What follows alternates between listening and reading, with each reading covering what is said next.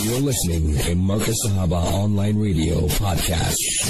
Sadika, we have a very interesting topic, and these are topics that we brainstorm, and we sometimes we start thinking who is the right person to get on this program. And Alhamdulillah, this evening, it's not Wasail Ahmed Sadika. I always get him on that program, but he's also a barrister. He's also a member of parliament. He's a leader of the NFP. He's our very own. And Ahmed, I generally bring you on Wasail Ahmed Sadika, but this evening you're on Legal Talk, and Alhamdulillah, the topic that we have agreed upon is we will interrogate compromise judiciary systems and unscrupulous government, the Ummah, and Ahmed Manzoor Sheik Imaam. Assalamu alaikum wa rahmatullahi wa barakatuh, and jazakallah khair for joining us on Legal Talk, Ahmed. Wa alaikum salam wa rahmatullahi wa barakatuh. Alhamdulillah, and shukran for having me on the air. Yes, indeed, a whole lot that is happening in the country at the moment, particularly from the aspect of the judiciary and, more importantly, high levels of corruption and, the situation with the public protector, amongst others. Yes, there's a whole lot going on in the country, no doubt about it. I mean, just listen to you. You brought the whole show alive already. Look at our country. We look at the judiciary. We look at Zondo. We look at La Mola. We look at CR. We look at Fraser. We look at Becky. Everything that you look into this country is look at the army. I mean, there's you're thinking about protection of the people, giving equitable and justified laws in this country, or when you go to court, you're hoping for a fair trial. That's the word I'm looking for. And when you look at a government, when you look at the head of the state, you say, there's an honest man, there's a wonderful man, he's squeaky clean. It seems as if Ahmed Manzoor Sheik Imaam, right from the cabinet, right into the municipalities, right to local levels, at the council level and so forth, we are compromised, Ahmed. We are so badly compromised. It seems as if even if we don't have these justice system, it will still, carry on as it really carries on. Lawlessness, and nothing really is being taken seriously in this country. How do you react to that, Ahmed? Well, yes, I think we are facing a serious situation in the country. There's no doubt about it. Even starting from the Zondo Commission, I think the way this commission was conducted, you could see that it wasn't entirely objective or independent, but certain individuals appear to be targeted. And whilst I must agree that, the Zondo Commission has highlighted a lot that has been going on in the country, but I don't believe that they have uncovered, a great deal more that needs to be uncovered in any event. But it raises a lot of questions on the credibility of the Zondo Commission report in any case. I'll give you a good example. When the president in the Zondo Commission said, and I could, that as a member of the deployment committee, there were times that he didn't know about appointments, and at other times he knew about these appointments. So he was responsible for the appointments, and that's his responsibility as the deputy president at that stage in any event. So all those that are implicated in, particularly cadres in this corruption, of allegations of corruption, then shouldn't the then deputy president and the current president take responsibility for it? Because he took an oath of office to protect the country and its people. And clearly he did not do that. So that's the problem. The second thing is this, he even went on to say, and on the first one, the commission did very little or nothing to interrogate him further on that and bringing to his attention the oath of office that he took. But very importantly on the second one, and remember everything revolves around looting and corruption, and the president himself had admitted that, they received money as an organization at times, and at times they got to know that it was through unlawful means, but they decided to keep it because they need it. They are a big organization. So what's the message you're giving out to the ordinary South Africans? that, you can receive money through unlawful means and keep it. And so that's the difficulty that we have there. But over and above that, if you look at the spread between the president and the public protector, and now the public protector is also investigating. Remember, she was investigating the Bosasa matter. She's now been investigating the issue of the leaked audio as well. And now, of course, she's been asked to investigate the issue of the Farmgate scandal. So, and then, of course, coincidentally, the night before judgment, she's removed. He suspends her, which she's also, I think, taking to court now as well. So, it is all, and then you got the Minister of Justice making a statement that the president was a victim of crime. My view is that the 62 to 63 million people, which is what is estimated we have in the country now, from 59 million the last time we knew, they are the victims of crime. Because, if you had 60 million rand hidden in your mattress, like Nando's are talking about, of course, it's a serious matter, and there's a lot of questions being raised. Of course, there's some further allegations. Now, whether there's any truth in it or not, we don't know.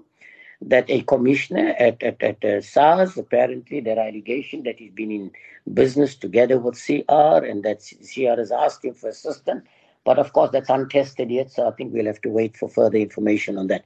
But on the issue of when the Minister of Justice comes to the defense of the president on a matter of the serious nature of this type, it raises a lot of questions, And then, of course, the Minister of Police is also implicated, because it is now brought to our attention that he was aware of this crime that was committed on the farm. He knew everything about it, and he too did absolutely nothing about it.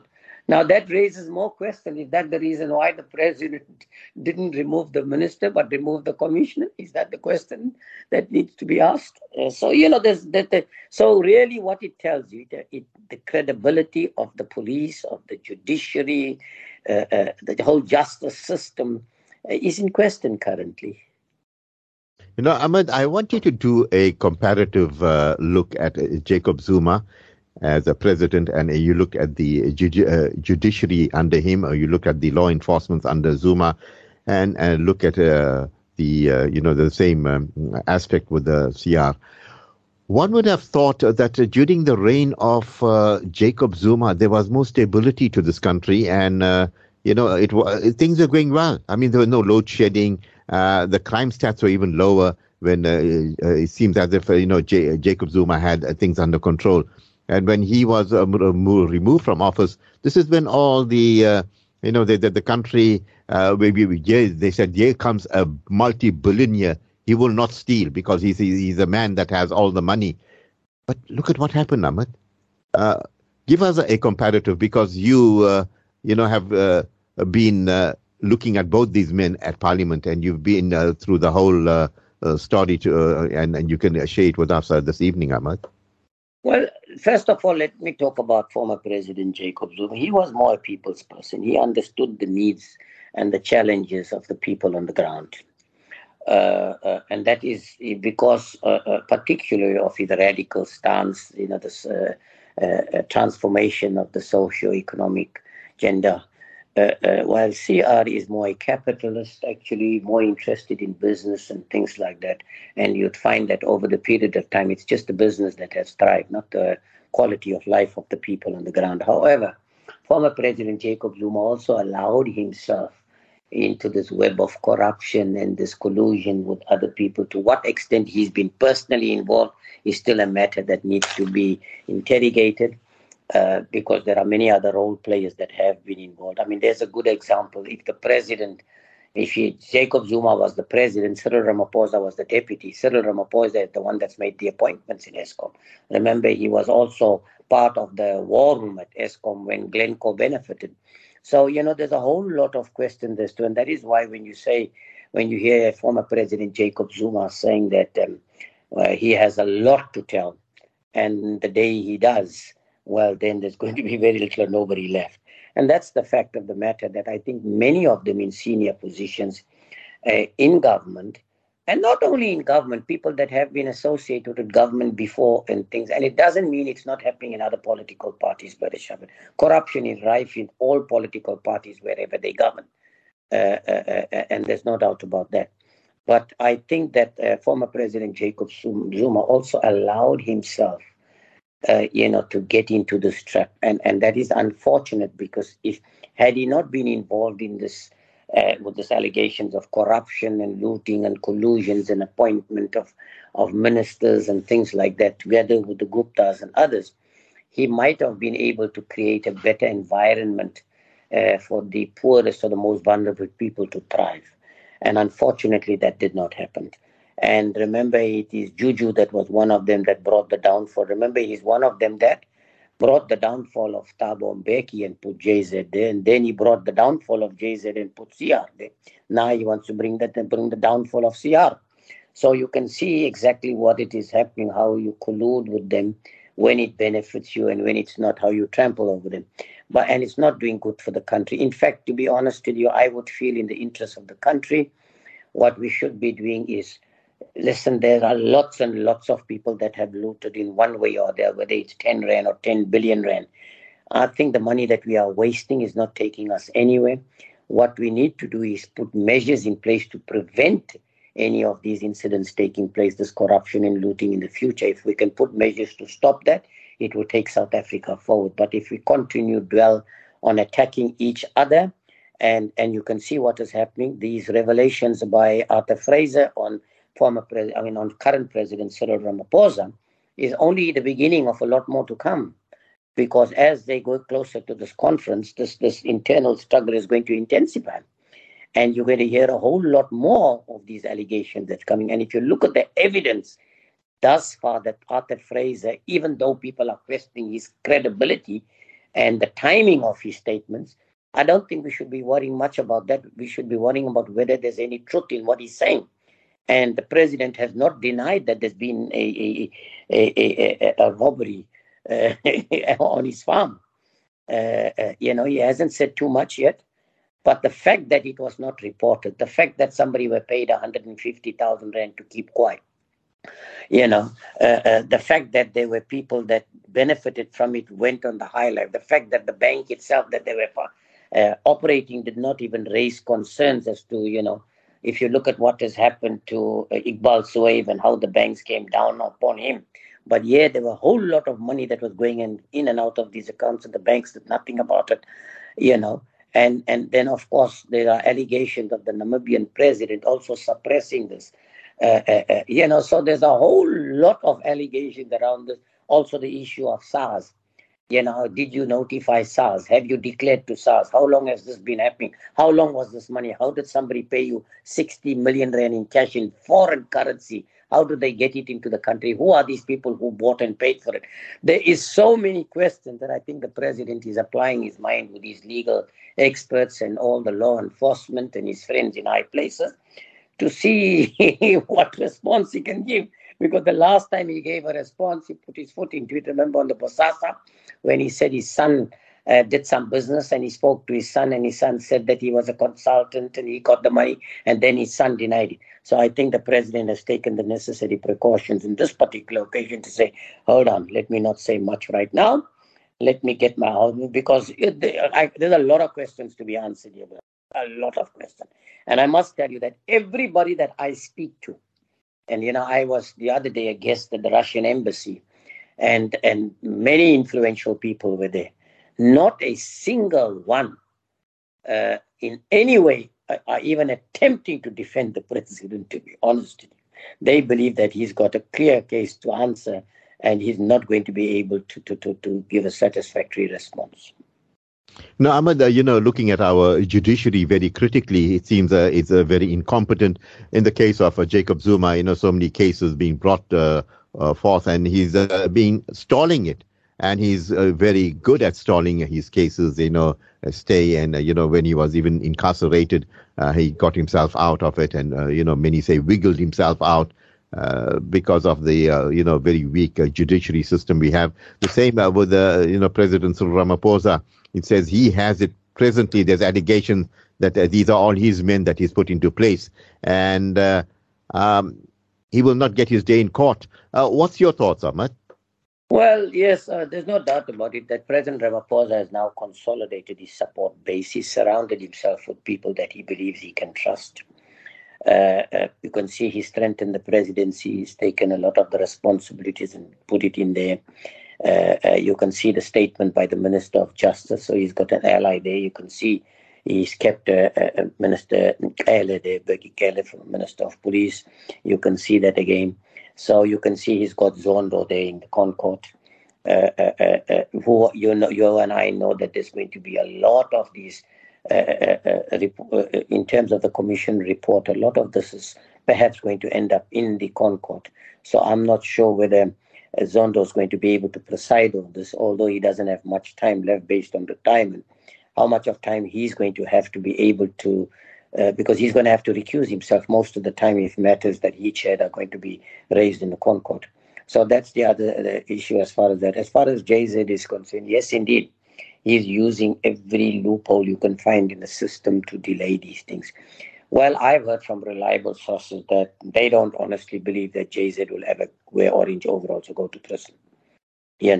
Whether it is because he may die before the day comes, or whether they know something more than we know, or whether there'll be a compromise against them.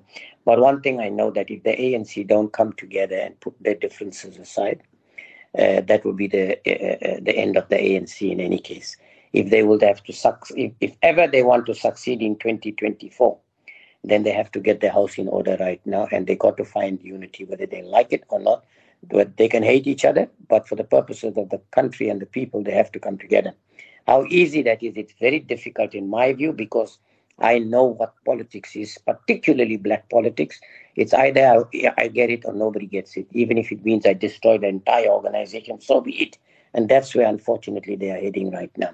So, and yes, there's no doubt about it that JZ has got a substantial support on the ground as well, particularly in areas like KwaZulu-Natal and things, while President Ramaphosa has got his support base.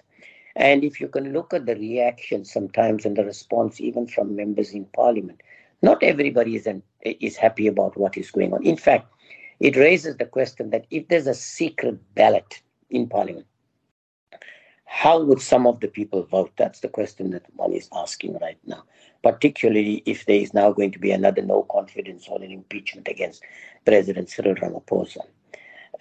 But what is worrisome, Brother Shafaat, is that how much more is going to be released?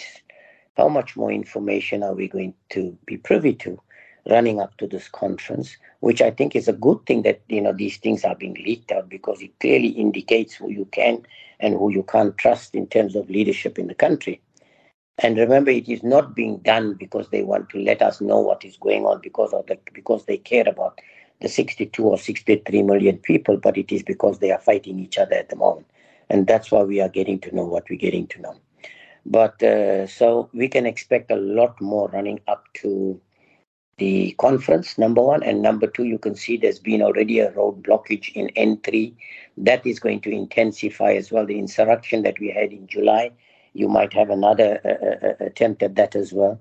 And if you remember, the legal team of Zuma the other day have reminded the judiciary, can you imagine this one, not to forget what happened in July unrest? What is it, a threat to the judiciary, or what is it? So you can see where we are at the moment. Very dangerous grounds. There's opinion amongst lots of people, and they say, they would have been people like Jacob Zuma, should have been in with all the allegations against him if there's a fair trial. And it said he would have been in orange overall. What about Julius Malema? I mean, he's been threatening everyone, the VBS scandal, and that still going out and, making public statements and still inciting hatreds amongst the different peoples of South Africa, still maintaining kill the Boer, kill the farmer. Talk to us about these scenarios. It seems like, people like him have impunity, Ahmed, and the judiciary sometimes looking at him with jaundiced eyes, or, just turning a blind eye to him. What's your thoughts on that, Ahmed? I start off by saying, let us not forget that Juju was the youth leader for the ANC from Limpopo. And also let us not forget that Limpopo province at one stage was totally bankrupt. Remember that President Cyril Ramaphosa also is from Limpopo. And I believe strongly that they know a lot about each other.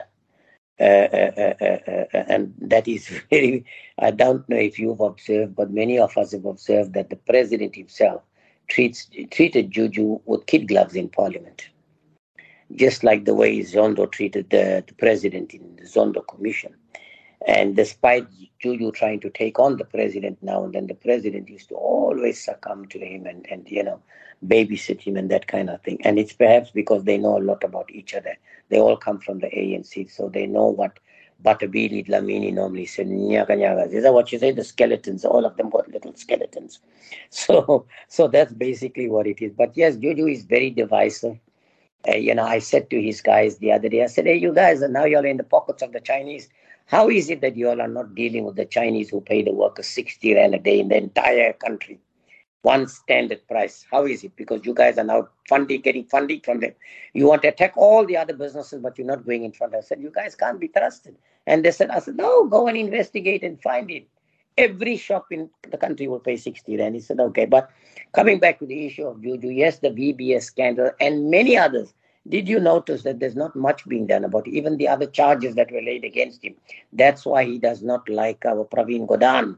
The reason is because Praveen Gordhan, as the commissioner, raised the issue of the corruption as far as the taxes and whatever else is concerned. Now, I was in a discussion with some legal experts the other day in Cape Town, and they want to know, where does this EFF get all this money from for their campaigning and everything? And that's the question nobody is asking. Nobody's, even these, a new bill that we've passed on the political party funding, it's not enough. It's just not good enough. People know how to manipulate it. If you notice that the EFF had disclosed that or didn't disclose anything that they received initially, but yet I can tell you they spent over 100 million rand in the election. So where did they get the money from?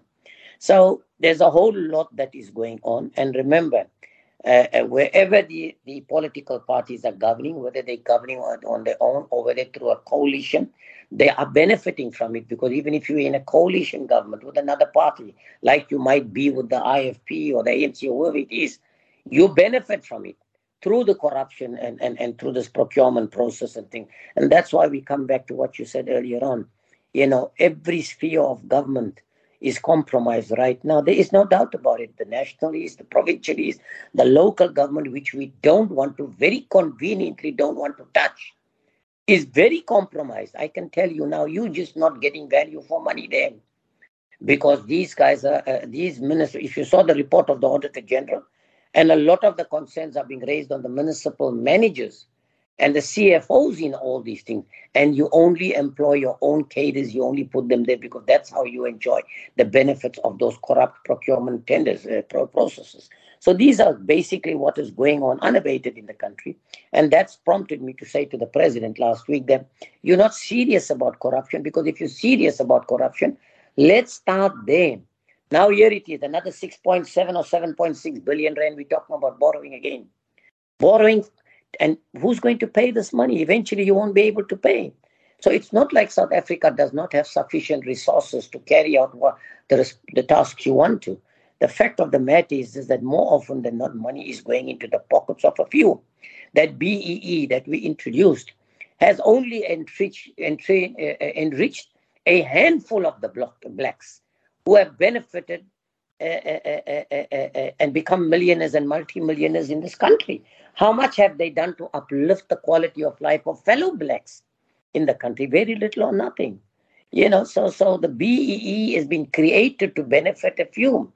In fact, it looks like all our policies and systems are there to benefit a few at the expense of the masses. I mean, take the president himself. He was an ordinary worker at the union. Today he's a billionaire in the country. His entire family are billionaires. You understand? And like him, there are many others that have become billionaires and multimillionaires in the country. And so, it raises a lot of questions about the integrity of and caliber of the kind of leadership that we choose to put in place. And the easiest thing for people to do is to attack each other. And even though they may have a whole lot on them, and I think that's what the EFF applies. Defense is the best form of attack. So they just attack is the first of defense. So that's basically what they're doing. They're attacking the ANC all the time, so nobody's concentrating on them. And and that's a fact. How often do you hear anybody talking about the EFF and their corruption and things? So before you do that, they start attacking you, Brother Shafaat. So that the population have moved, the focus is moved from them defending themselves to the fact that they're attacking you, so you've got to defend yourself. So you can see where we are at the moment. We're in a bad shape. Race is one of the things that they use, of course, strategically, of course, for the EFF, because they know the majority of the voters are black. So if you want it, you have to say something to them to make them believe that somebody else is benefiting at their expense, somebody is stealing from them, somebody has got more privileges, and that is what you have to give them. The next message the one you're targeting is the youth, because you know that there's a 70% at least minimum of youth unemployment in the country. So you're telling the youth what they want to hear. You'll give them this, that, and that. You'll give them free, a lot of things free, which you can't give them, but you're telling them and they believe in you, and so you're driving that message across to them. You're telling them what they want to hear. And as such, that's why your support base, which has now reached a maximum in any case, but that's where you're getting. And then, of course, now there's a new thing. They're starting to use the gender, even though we know, particularly in certain cultures, there is no respect for women, particularly, and children. But they will use that because now they believe that they know that the women are becoming more powerful in the country than the men, and the women are more active. So they say, well, let's start targeting and attracting the women. So we started to tell the women what they want to do. And the women too are falling into that trap and being used by these guys. That's all. Absolutely, Ahmed, eloquent indeed. And, when you look at, look at members of the MECs from a provincial, government and all that, dealing in carjacking, heist and fraud and so forth. These people got a position of power. They've been elected and they are the criminals. It seems like we have a no-win situation in this country. What's going on, Ahmed?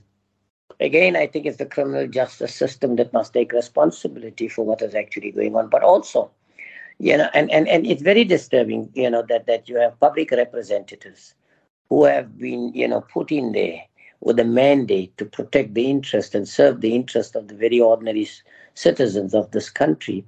And over and above that are paid for by the very same people in this country whose rights they go out and they go and violate. I cannot understand that. And this is happening often, where public representatives are finding themselves on the wrong side of the law. Can you imagine this? Cash in transit, a deputy mayor, allegations of involvement in matters of that nature. I cannot understand it, really. But again, it shows, Brother Shafaat, greed, selfishness, self-enrichment, and people want to get enriched overnight. They don't want to work toward it. In other words, people are not saying, I'm going to target in 20 years or 10 years, I want to be there. I attended a conference many, many years ago at Kruger National Park. And there was this presenter, black guy, brilliant. And he said, and he told us that if you want to achieve something, you must dream it. And if you want to dream it, this is what you do. You go into your bedroom, he says. And what do you want to achieve first? Do you want to get your driver's license? Then put down there on the wall a picture of a driver's license. Then you want a car next, put the car next to it. Then you want a house, put the house next to it. Put the things that you want to achieve and put the time frames next to it in which you want to achieve these things. And start working towards your first goal. When you've done with that, go for the second goal. Unfortunately, with public representatives today, they want to go right to the top before they in other words, they want to walk before they crawl. They believe they're entitled to it all. And I don't know where it comes from. So I think, which is giving rise to the high levels of criminality amongst public representatives. Again, I say cancel or scrap this political party system and let the people elect their leaders themselves. Scrap the provincial system. We don't need it. It's wasting hundreds of billions of rands. Let's have a national and a local government, or a national and a district only. Scrap the local ones too. And then you can pay more attention to delivering services to the people, allow the people to elect their leaders directly through a constituency base, and so you don't belong to any political parties. And when you elected 20 people for a particular municipality, or 50 people, they must go in there and through a transparent and credible process must then elect who their mayors and deputy mayors and things will be. In other words, it can come from any party, wherever you are, because there's no parties involved here as such. You might owe your allegiance to one party, but when it comes to here, you're going to be judged on your individual capacity, ability, and integrity to do the job. In that way, you will have people that are not putting the interest of their parties first, but the interest of the people. And when they don't perform, you must be able to be in a position to remove them as well, because that's what you pay them for, to do the job, to serve you. Absolutely, Ahmed. And as you said, that's what. Then who overlooks the judiciary? Who looks at these different departments that are being compromised? It is the same government, it is the same cabinet, it is the same president that is not, incompetent. He's complicit in many of the things that are happening. So who overlooks all this, Ahmed? It's like a lose-lose situation. Brother Shafaat, we have what we call as portfolio committees in Parliament, who have a responsibility for oversight over these committees. A lot of the emphasis is on money and not the outcomes of the delivery of the services or the quality of the services. That's the first major problem. But I want to tell you that with these departments, there is oversight committees, all levels of government. But let's talk about the issue of the judiciary. You have the portfolio committee on justice in Parliament. They have a responsibility to conduct oversight. But who is it controlled by? The ANC, because they have the majority based on the proportional representation system.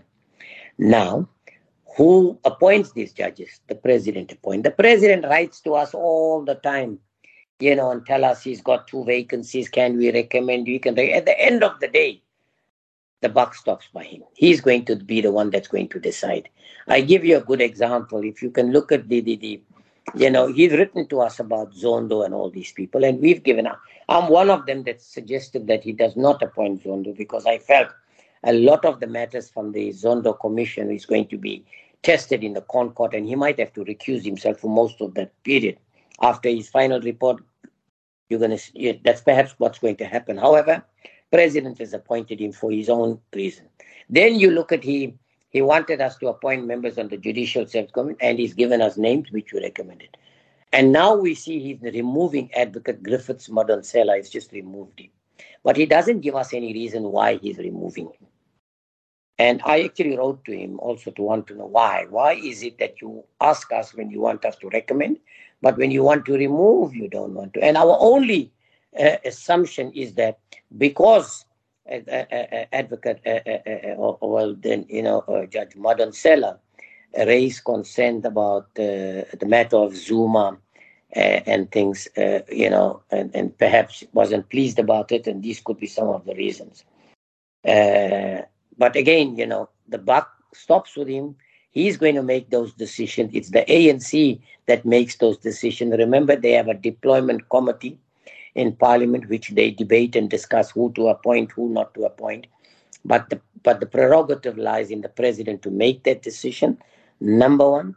Number two, it does come to Parliament, but remember that by virtue of the ANC being the majority, they will try to pass it like they attempted to on Wednesday, Frank Chikane. They wanted appoint him as the Inspector General. And remember, he's been nominated amongst those for the Inspector General. And he was also nominated, he was one of the successful candidates also in the lotteries board. How do you like that, Shafaat? And of course, they did not have their 2/3 majority to pass it. So it did not pass. And it means that the position is going to lie vacant for a period of time before they look at whether they're going to still try it and test it again, or alternatively, they're going to try and get somebody else. But the concerns that we raised, first of all, he's not an expert in that field. He's a pastor. Strange enough, somebody came to me, Brother Shafaat, from the DA, and I won't give the name. And she said to me, how are you going to support him? He's a man of the cloth of the church. I am a Buddhist, and you are a Muslim. How are you going to how are you going to support this? That's the question somebody came. I was actually astonished, shocked, when this was brought to my attention. And but instead of, we could have rather also looked at the capacity of the person, and then the concerns were raised that he's an ANC cadre, no doubt about it, whether we like it or not.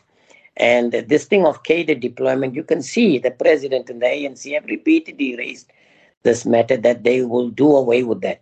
But do they have the intention of doing away with, Brother Shafaat? No, not at all, because they continue. Even the Secretary to Parliament that was appointed is a cadre deployment, because he's been the CEO of Selga. Can you imagine a guy that's earning 5.6 million a year is deciding to take a salary of 2.4 million? How do you like that one?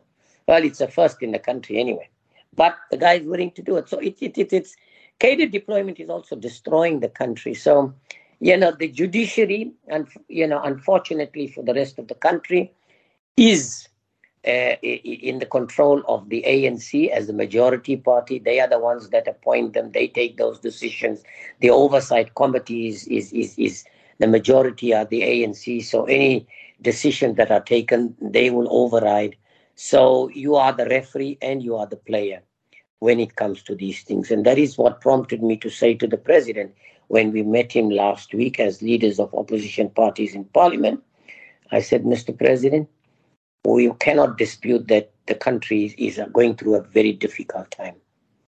And we cannot dispute that we need to relook at our policies and things in this country and look at where we were, where we are. What are the mistakes that we've made in the last 20, 30 years? And what do we need to do to correct that, to amend the policies? But I said, in order to do that, President, what we need is you need an inclusive engagement between all political parties, civil society organization, legal experts, economists, and all other role players. I said, so that when we sit down together, of course, including political analysts and others, I said, let we sit down together.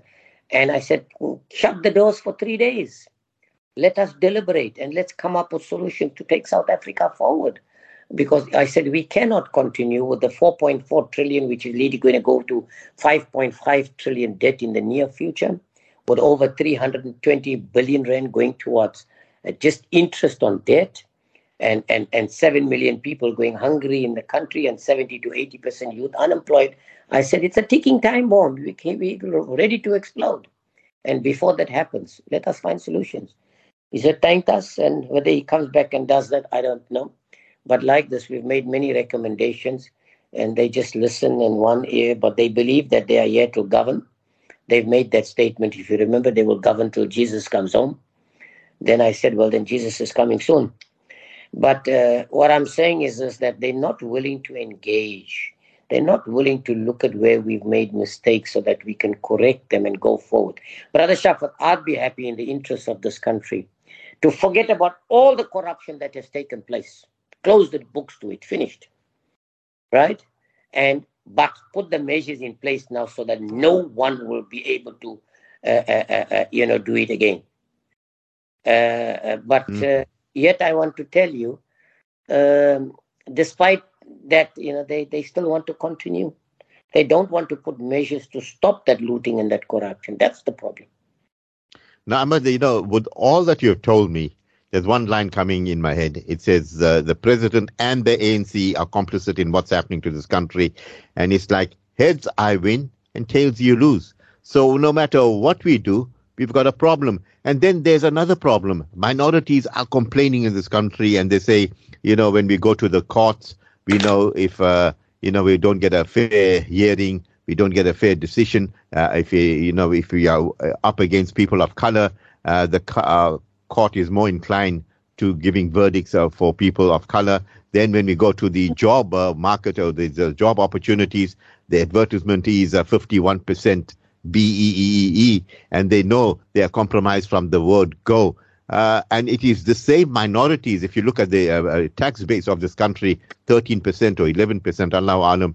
But most of the taxpayers happen to be people of the minorities. Your thoughts and take on that, Ahmed?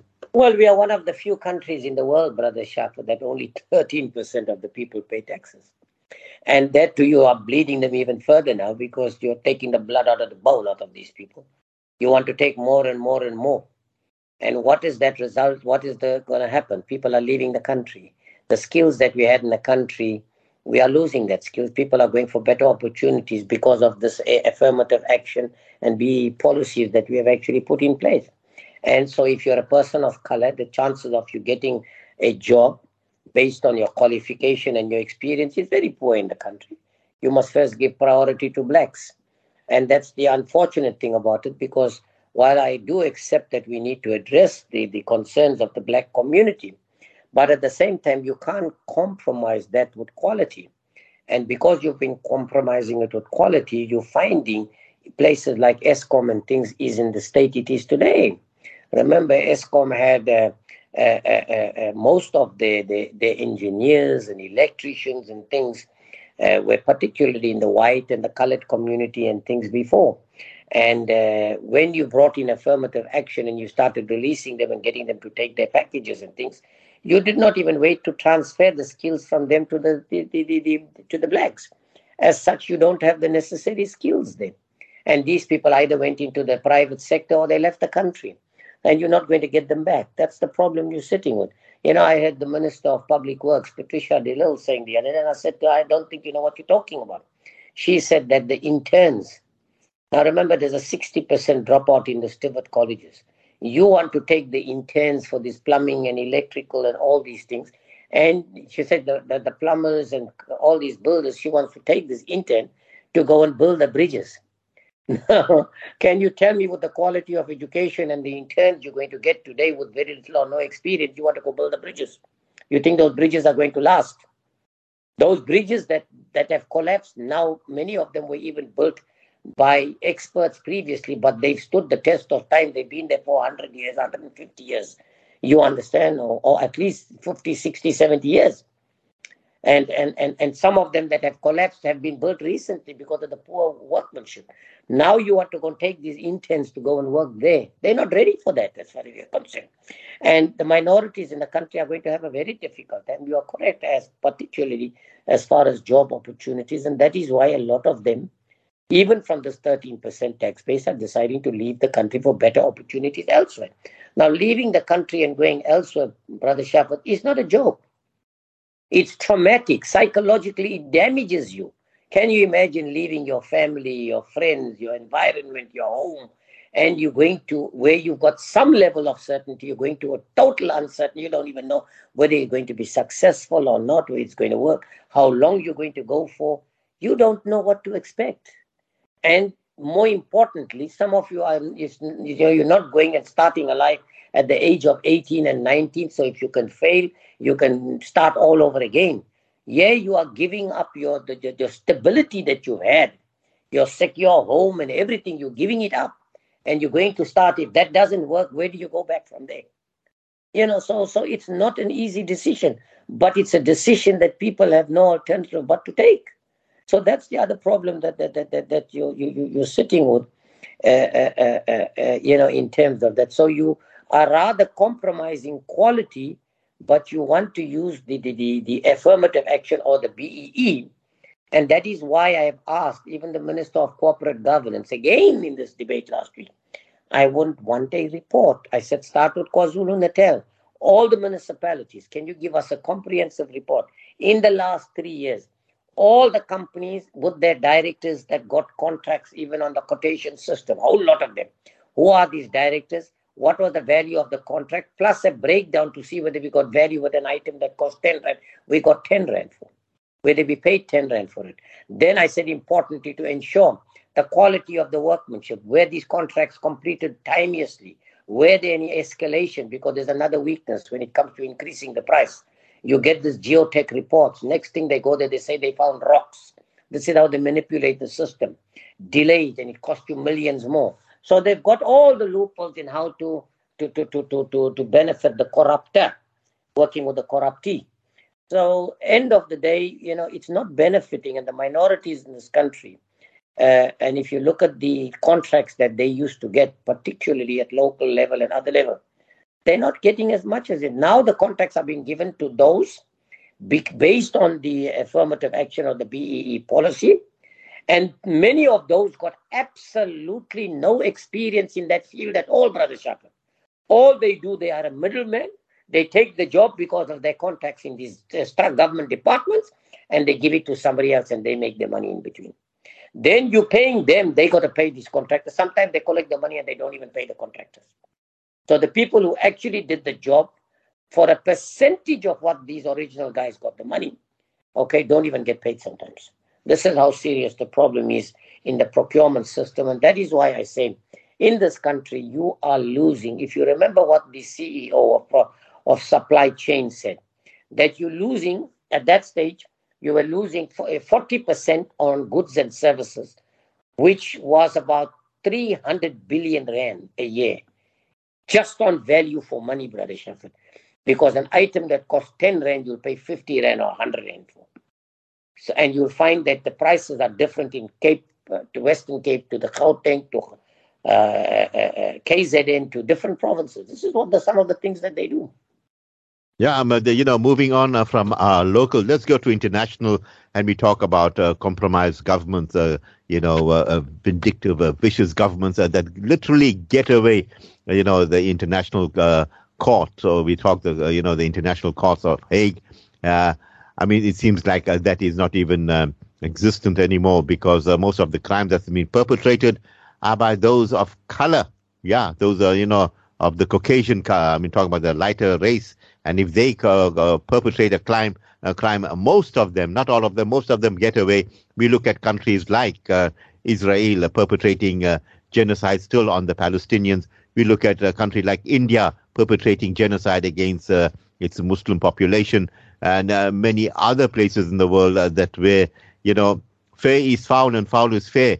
And it seems even there, the judiciary is compromised, Ahmed. It seems all over the world that the forces of, the dregs of society have come to the position of power. Your thoughts on that, Ahmed? Well, I've said this before and I'll say it again, that until you stop some countries like the United States and a few others, Israel, the United States, the UK, some of these countries from enjoying this power that they have, and this chaos and mayhem that they're causing all over the world, you won't have peace in the world. I'm glad to some extent, although I don't believe the Chinese are angels, and the Russians, of course, but I think the fact that they are coming together to oppose particularly what the United States is attempting to do with Russia on that eastern border and things like that. If you read what NATO is now currently saying, that they're going to provide military assistance, particularly to the eastern side and things like that. If you saw, on the other hand, the concerns that were raised by Turkey on Sweden and joining NATO, and of course NATO accepting that there is a risk. They can accept there's a risk to Turkey, but they cannot accept that there's a risk to Russia. But if you see what is actually happening, the root cause of these problems is the United States, which meddles in the affairs of many other countries. All the chaos and the mayhem that you have throughout the world, whether it's disease, no matter what it is. If you saw the latest report, I don't know, I think I sent you a video yesterday of the number of cattle that have died in the United States of America. And it would appear that the root cause is some vaccine that was given to these animals. But it is being checked at the moment to see whether there is some truth in it. But, again, I want to say, if you saw the latest United Nations report, the United Nations report says that Israel particularly has got no interest, no intention whatsoever to allow the Palestinians to live on their land. It is very, very clear that the Israeli government is continuing with the settlements. It's harassing and intimidating and removing these people forcefully. And so they're acknowledging that Israel is not sincere about it. So when there are governments and political parties like you even have in this country that support what Israel is doing or go on to say, no, there is two sides to a story, we want a two-state solution, even though that is not the right thing to do. Is that really what they want? Are they closing the eyes to what is happening with the atrocities in India, in China, in Palestine, and many other countries? They all lack objectivity. They lack independence because of the fact that they rely on the United States, and they also fear the United States. Many of these countries have paid the price for taking on the United States of America and the West. And that is because they're not getting enough support from the others. And I was reading a report about how China and Russia, together with Iran and others, want to ensure that they stop the dominance of the United States, particularly in global politics and economy. And through that, they want to also ensure that the dependence on the dollar is one of the issues that they are raising. And there must be a new currency away from the dollar. And that's the other thing. I mean, if you look at the matter that we were discussing in Parliament yesterday on the issue the day before on oil, Brother Shafaat, I mean, how many countries in the world got the oil, but who's controlling it? Who controls the price of oil? Let's take the issue of wheat. Who's got it? Who controls it? Let's look at the minerals. Who's got it? Who's controlling it? So everything that you got is controlled by somebody else who don't have it. And who's the root cause of it? We are the root causes of it. So the time has come up for countries, and I hope that more and more people will join countries that will oppose the United States of America and bring them down to size. Because if you don't do that, the United States of America will continue manipulating countries, putting you in debt, causing havoc in your country, civil unrest, and a whole lot of things. And remember, they benefit through these arms that they supply these people. They benefit through the disease. They benefit, to the sale of commodities and things like that, things that they don't even own. Absolutely, Ahmed. And if it was not for the petrodollars, there'll be something else. They would have been in flames already. Ahmed, absolutely, mashallah, having you on Legal Talker this evening. Perhaps your parting words before we let you go. Well, I told the minister in the debate on Thursday, please, can you get the Russian ships out here with all the oil? We need it. And you pay in rubles because at the end of the day, we are a BRICS partner and we're going to get it much cheaper. And the minister said he was going to have a discussion that same night. I'm not sure what happened thus far, but I hope that we need to remember that some of these countries that Israel and things broke the sanctions when we were fighting the apartheid government. Well, there's no sanctions on oil in any event, but maybe it's time for us to do something. But our message to our people, things are difficult out there, particularly for the minorities. But remember, if you want this country to be successful, you have to be part of the solution. You cannot sit back and expect it to change. I've said this time and time, you can't be outside and make decisions because the people who make the decisions are politicians. So if you're not going to become a politician or be part of the political landscape in this country, remember others are going to make those decisions. And if those others are making decisions that's not in your best interest and the interest of the generations to come, then why do you want to allow it to continue that way? What we should be doing is becoming the solution, and more of our people and our youth and others and our own folk, we need to get them involved in politics so that we can go out there and hold the others to account and find solutions to the challenges we face in the country. We have everything as far as I'm concerned. We have the guidance we have the Holy Quran, we have the way of our Nabi sallallahu alaihi wasallam. We have the perfect solution for the problems, but what we are not giving is our time.